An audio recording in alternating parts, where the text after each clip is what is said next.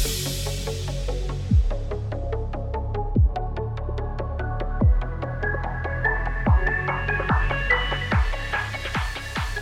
guys, so last week was damn hectic. So multiple things came up side by side, and I was not able to record. But okay, this week there are two topics, and they are on different levels. I mean, one is on a technical side, one is on a very theoretical and something that I learned. I do not know how to put it to use, and I do not know how to put it into context and implement it, but something that I know I will be able to implement in future. So what's happened is last week I had my birthday, and whatever it is, I'm not a big fan of celebrating birthdays and all, but I went out and I was actually helping one of my friend shoot his film. So I was dealing with all the production work, and I like solving problems. So I mean, it was a fun thing for me, a fun side. I mean, I learned something new.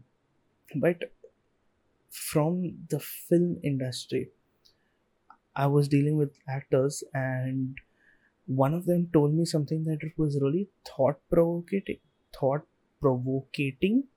And in the security industry, we are like on the two extreme sides. So in the security industry, we consider users as idiots. I mean, I'll say it out loud, they are idiots.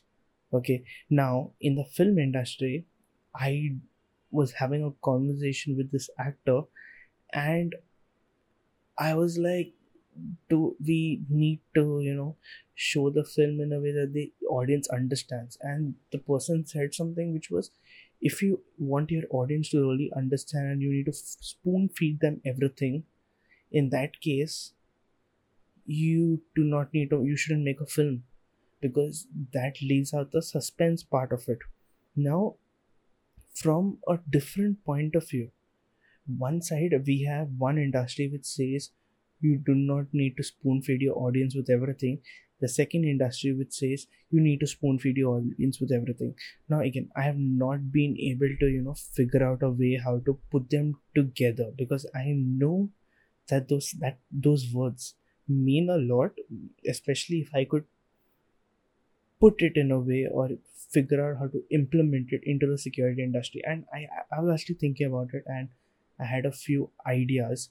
So we consider users to be idiots. Now when you talk to a person who you consider lower than yourself, you don't go ahead and you say things from a very high level perspective. It's like, say I'm talking to my grandmother, and I tell her, yeah, okay, do whatever, just put a long password, or I criticize her for her passwords. I'm putting her down. Whereas from the film industry, you don't really put the audience down, since they're technically your clients. I mean, in the film industry, which is also in a way from the security industry, but not that much. But again, so in the film industry, there's a way you convey it to the audience. And I noticed that we are lacking that in the security industry. The way we talk to our audience, the way we talk to our um how do I put it, so we talk to the end user. It has to be in a story format, it has to be in a something that catches attention, which is more on the marketing side and writing stories and all of that. But my point is, I, at least for me, I noticed something which was at two radical sides, with two opposing views, which one saying you should, the other saying you shouldn't. And that really got me thinking as to, oh wow, okay, this is something that we can explore. I mean, from another industry, why, if some industry is doing something well, let's get those skills, the knowledge, something similar what security professionals do. Specifically, we take a lot of tips and tricks from the nuclear power industry, I'd say, in terms of security. So the way a nuclear power plant works is has to be secure. There is no question of a mishap happening, and if happens, it's a big mishap. So the nuclear power industry, or the nuclear industry, has really secured, or not secured, but has gone through insane steps in order to make sure that a disaster does not happen. And if you go to see, a lot of the techniques that we as security professionals abide by and follow are actually from the nuclear industry, with respect to testing, with respect to patch management, with respect to a lot of things. And that's something I think we could also learn from the film industry. Again, I'm not a big part of it, and this was like a side project, like I just helped them for fun, but for me, I just learned something new. So yeah, that this is what I have learned from working a small 0.00001% in the film industry, which I think that's also a lot. But yeah, I learned a lot of things, and I met this actor, and this actor also told me, I mean, he explained me a lot of things with respect to conveying a message. And again, that's something that I feel we are lacking in the security industry, in how we communicate, specifically with, like, security can be really technical. Okay, it's how we communicate it that you can explain a child. It's the same thing that you will, or a little bit more at a higher level, you need to explain an executive. And the same thing you need to explain a newcomer into security. Security can be really complex, but you need to make sure that the next generation or the people who are working below you know what they're doing, and you need to explain that to him. And that's something I feel we're really lacking, because so I have dealt, I mean, we don't have that much experience, but yeah, I have dealt with some people who are like out of the world crazy smart people, like they're genuinely damn smart, but they have a hard time communicating. Like, oh my god, don't get me started. Even the basics of things, they're pretty bad at it. And I'm trying to not go into that space where, I'm genius level smart, but I can't talk to anyone and have a conversation. And also, can't, like, it's like you have the greatest power in the world, but you cannot use it to help yourself. It's something like that. So there are these amazing security people, there are these amazing technical people, networking people, but they can't communicate. So they can't talk to clients that easily, they can't talk to the new people that easily, and they can't talk to executives that easily. And I'm not even talking from a, like, this is just from a professional point of view. Even in the personal lives, I don't know, I think it'll be pretty bad. But again, coming back to my point, it's all about communication. How do you put it across? So this is a few things that I learned from working with the film industry. Now coming to a situation that I faced. Specifically, I was in a situation, there is this project going on wherein a lot of money is put into this project right now. Okay, and the thing was that it was not planned with security initially. It was planned with respect to getting the network up and running, getting the whole system up and running. So it's basically a place where the whole thing is automated. I think I have spoken about this in my last podcast, but okay, yeah. So the whole place is automated. It's like genius level. It's, think of Jarvis. That's what it is, except remove the AI part of it. It has Alexa instead, but whenever I go there, I just switch Alexa off. I can control everything else from my phone or laptop, whatever. But again, coming to my point, this place was built with the idea that everything had to be up and running and all the automation systems needed to work properly. It was not built with the idea of security. Now, a small change, I would say a maximum another 10,000 rupees more, would have added insane more layers of security into the system. Just 10,000. I mean, 10,000 may seem a lot to many people, but it's actually a minuscule amount compared to what this project is, put. The thing is that after you've implemented everything, I'm not going to say implementing completely, after the fact that all the systems are up and running, the network was up and running, then the idea of security came to the picture, and it was like, oh, we did not think about that. And I mean, this place has some insane level automation, something that the company which has done this, the main company, is one of the biggest partners of Microsoft. And they are crazy, they're big all around the world, especially in the automation industry. But yet their app, I'm not criticizing them. It's good. They have got it up and running, and automation wasn't like, it was a niche by itself. It's only right now that in the world that automation is coming to this level. So they made the app just to get it up and running. The app cost 15K, okay, for each license. But the communication between the app and the server, the automation server, is not encrypted. That means I can just do a packet capture, play it whenever I want, and do all the different packet captures, play it whenever I want, and I technically have 15K worth of stuff. Now, from a business point of view, now on paper I have 15K. How do I commercialize this? I got the commands that the app sends to the server, make my own app, commercialize on that. 15, instead of a person spending 15K, I'll say pay $500 per app or per license, and you're good to go. And I could commercialize on this. Now again, I'm mostly focused on security, but the reason I'm saying this is because when you talk to an executive, they want to know how much is it going to impact the business. Okay, that's the same thing. Now, I talk about executives and I talk about businesses, but technically this is also valid for people. If you take your own life in general, okay, you're going to buy a new PC. Now, consumers behave a little differently from businesses, but businesses know what they want. Consumers, majority of the time, they're like, okay, okay, I'll put an extra graphics card in it or whatever. Now, currently, I'll tell you my situation. I personally consider my own personal life as a kind of a business. In the sense, this is what I need and this is what I need to achieve. Simple.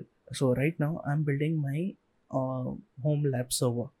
In fact, there's so much going into it, and I have my specifications locked down. Like, this is the computer I need. This is not a computer. This is a CPU I need. This is the amount of RAM I need. I specifically need a particular kind of CPU, a particular kind of motherboard. And I kid you not, Intel has, I do not know how many processors out there. Okay, I had got it locked down by filtering each and everything to one processor, and one processor only that could get the job done out of all the hundreds or thousands of processors that Intel has in the market. The same thing with the motherboard. I think I had an option of four different motherboards, and when I locked down my specifications, this is the specific kind of motherboard I need. There were four different motherboards. Out of that, then I started seeing from a future point of view. What will I do from a future point of view with it? Okay, I might upgrade its RAM. I might upgrade its hard disk. CPU maybe not. That's it.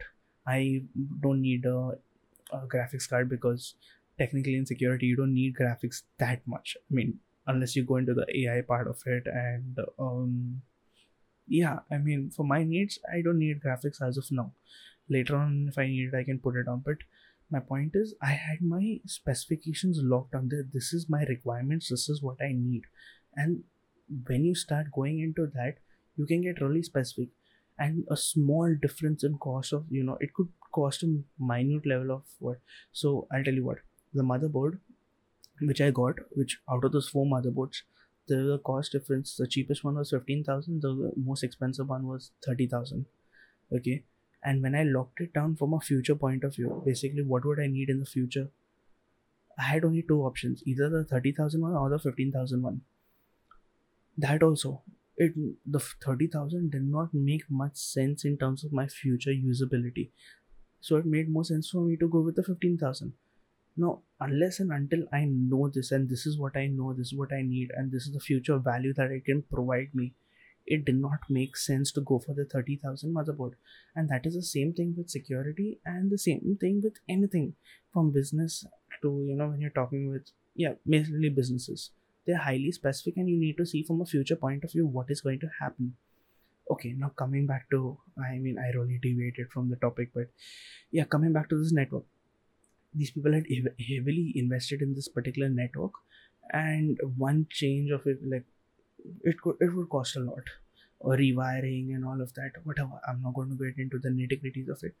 So here's a solution that I proposed. Everyone had to be on the same network because VLANs were not possible to implement, because then the switches would need to be upgraded. So the switches were currently, or were on a unmanaged switch. Basically, everything it's a plug and play, something that would be used in a home network scenario. Okay, now you cannot implement VLANs. That means you cannot isolate the networks. So okay, now what can you do? You don't want the devices talking to each other, which is the whole solution of VLANs, virtual LANs. So that's wherein I suggested you implement ACLs, access control list. So no IP can talk to each IP individually. It can only talk to the router. And secondly, no broadcast can be sent on the network. Now, when I say the statement, it's a huge statement. It's not like okay, you just don't allow broadcast. There are things which come with that, specifically DHCP. DHCP works on broadcast, at least the initial part or initial setup of DHCP. So let's go into how DHCP really works. When a device comes onto a network, it doesn't have an IP address, and this is something I put on Instagram as well. Okay, and a device does not have an IP address, so it asks the router for an IP address. My question is, how did it ask the router? From what IP address did it ask the router? And I put a quiz. Answer was it asked the router from its own IP address. It has a default IP address by itself. Okay, so for a second, even I forgot what a computer uses. So I just went and checked my notes. But a computer uses 0.0.0.0 in order to get an IP address from the router. But how does it know who's the router? Because technically, as much as people think that, say, on a 192.168 network, the router is always 192.168.0.1 or 1.1. It's not technically true. Your router could also be 192.168.1.245. It could be any IP. It's the IP that you assign to it. And this gets really complicated when you go to large networks. It's not compulsory that your router or all your routers. So on a large network, you actually have multiple routers. So it's not compulsory that your router will always have a .1 ending address or host bit. So what the DHCP I forgot query ask, it's I think called a query if I'm not wrong. So it queries on the network, or it, I forgot the word, it's I think query, but yeah. So basically it puts a broadcast message on the network saying that okay, hey, I need an IP address, and the router replies, or the DHCP server replies specifically, okay, this is an IP address you can take. And this works on a broadcast address. So it's not like, okay, you say I will block the whole, I'll stop any host from putting a broadcast request. You need to also take this into consideration. So you had to, basically I had to tell them, okay, specifically say this, that only this particular server can respond to a DHCP request. uh, so that way any new device that came on the network would still be able to get an IP address, but it would not be able to talk to any other devices on the network by itself, or unless authorized to, specifically my phone or any other internal technical person's phones. We would only be the people who would be allowed to access the network again, and there was whatever radius and all of that was there in place. But yeah, so that's the thing. Now this whole thing created zero new equipment cost and equipment or application cost, specifically because firewalls were already there, the router was already there, DHCP server was already there, all of this was already there. So this is something totally, I mean, it's something insane. I've never heard someone say that they were able to secure a network for zero cost at all involved. But yeah, I mean, this is like a new accomplishment for me, a funny accomplishment where I'm trying to get the cost down. But yeah, so it's more about finding innovative solutions wherein you adapt to the situation. Security is not something you worked in one place, okay, now you can apply it in another place. You have to be creative in what you do. Okay, so that's it for this week on these two topics. Now, this is a small topic, but I get requests saying on Instagram to, keep putting more content out there. The problem arises that, again, this is the dilemma kind of a situation. I study a lot, like a lot on security, networking. So currently, as I said, I'm doing networking. The thing is that if I keep creating content, I won't have time to study. But the thing is that if I keep creating content and I don't study, my future content is going to be a problem. But at the same time, if I don't create content, it's like it's a chicken and egg scenario. So I'm trying to create this content, and what I'm planning to do is create courses. So anyone who's interested in taking this forward, really likes my free content, I'll have paid courses for them. Now, some people say, "Oh, you should keep it free. You should keep it paid and all." But understand from my point of view also, I am putting this content out. I like this. It's kind of fun, and it's kind of a marketing thing for me also. I'm going to be honest. This is a marketing platform for me. I see Instagram as a marketing platform to market myself and also meet new people in this industry. Now, I have put in time into this, and whatever years of experience and whatever I have learned, I'm sharing this content. I won't keep it at insane rate, and I'll have some places wherein if people really can't afford it, I'll give it out for free, specifically to a few people. But yeah, there's cost involved even in creating content and all. Even for this podcast, there are certain costs involved which do add up on the long term, which I need to cover up. The server, the mics, and editing, all of that. So, so I need to value. I started valuing my time as to every minute or every hour that I put in something, it has to be a return. Same thing with studying. I'm putting time into studying, and that has to be a return for me. There's no need of studying something and then not ever reading it. And that's the same thing I'd encourage even for you. Put your time into it and study. And I'm not going to put something which is like everything that I have learned is there. You could go out on the internet, search it. I mean, I've done insane amount of research and all of that. Like I've read papers, read research papers every day or every week. Not every day, I'd say every week or every month. I'm reading a good ton of research papers in security by itself.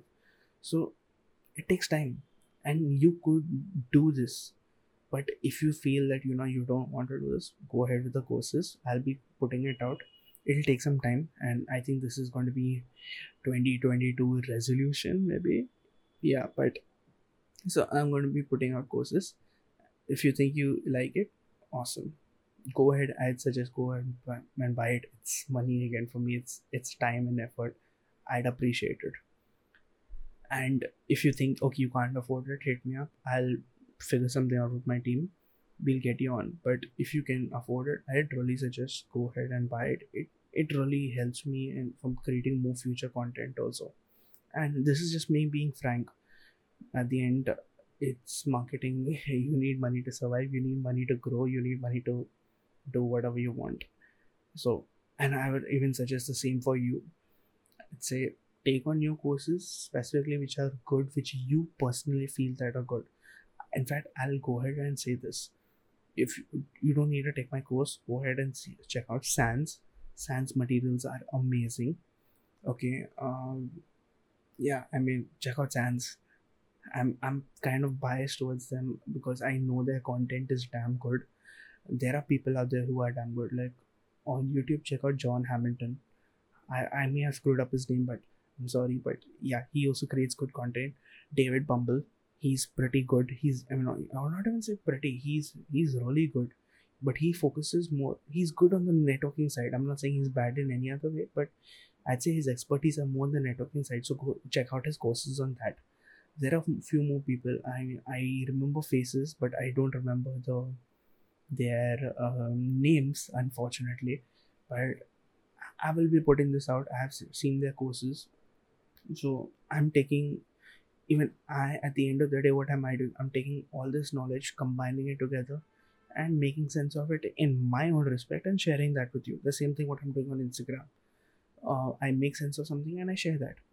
But if you feel you can do it yourself, I'd say go ahead and do it. The return on investment on that is insanely more. I'm saying don't buy my courses.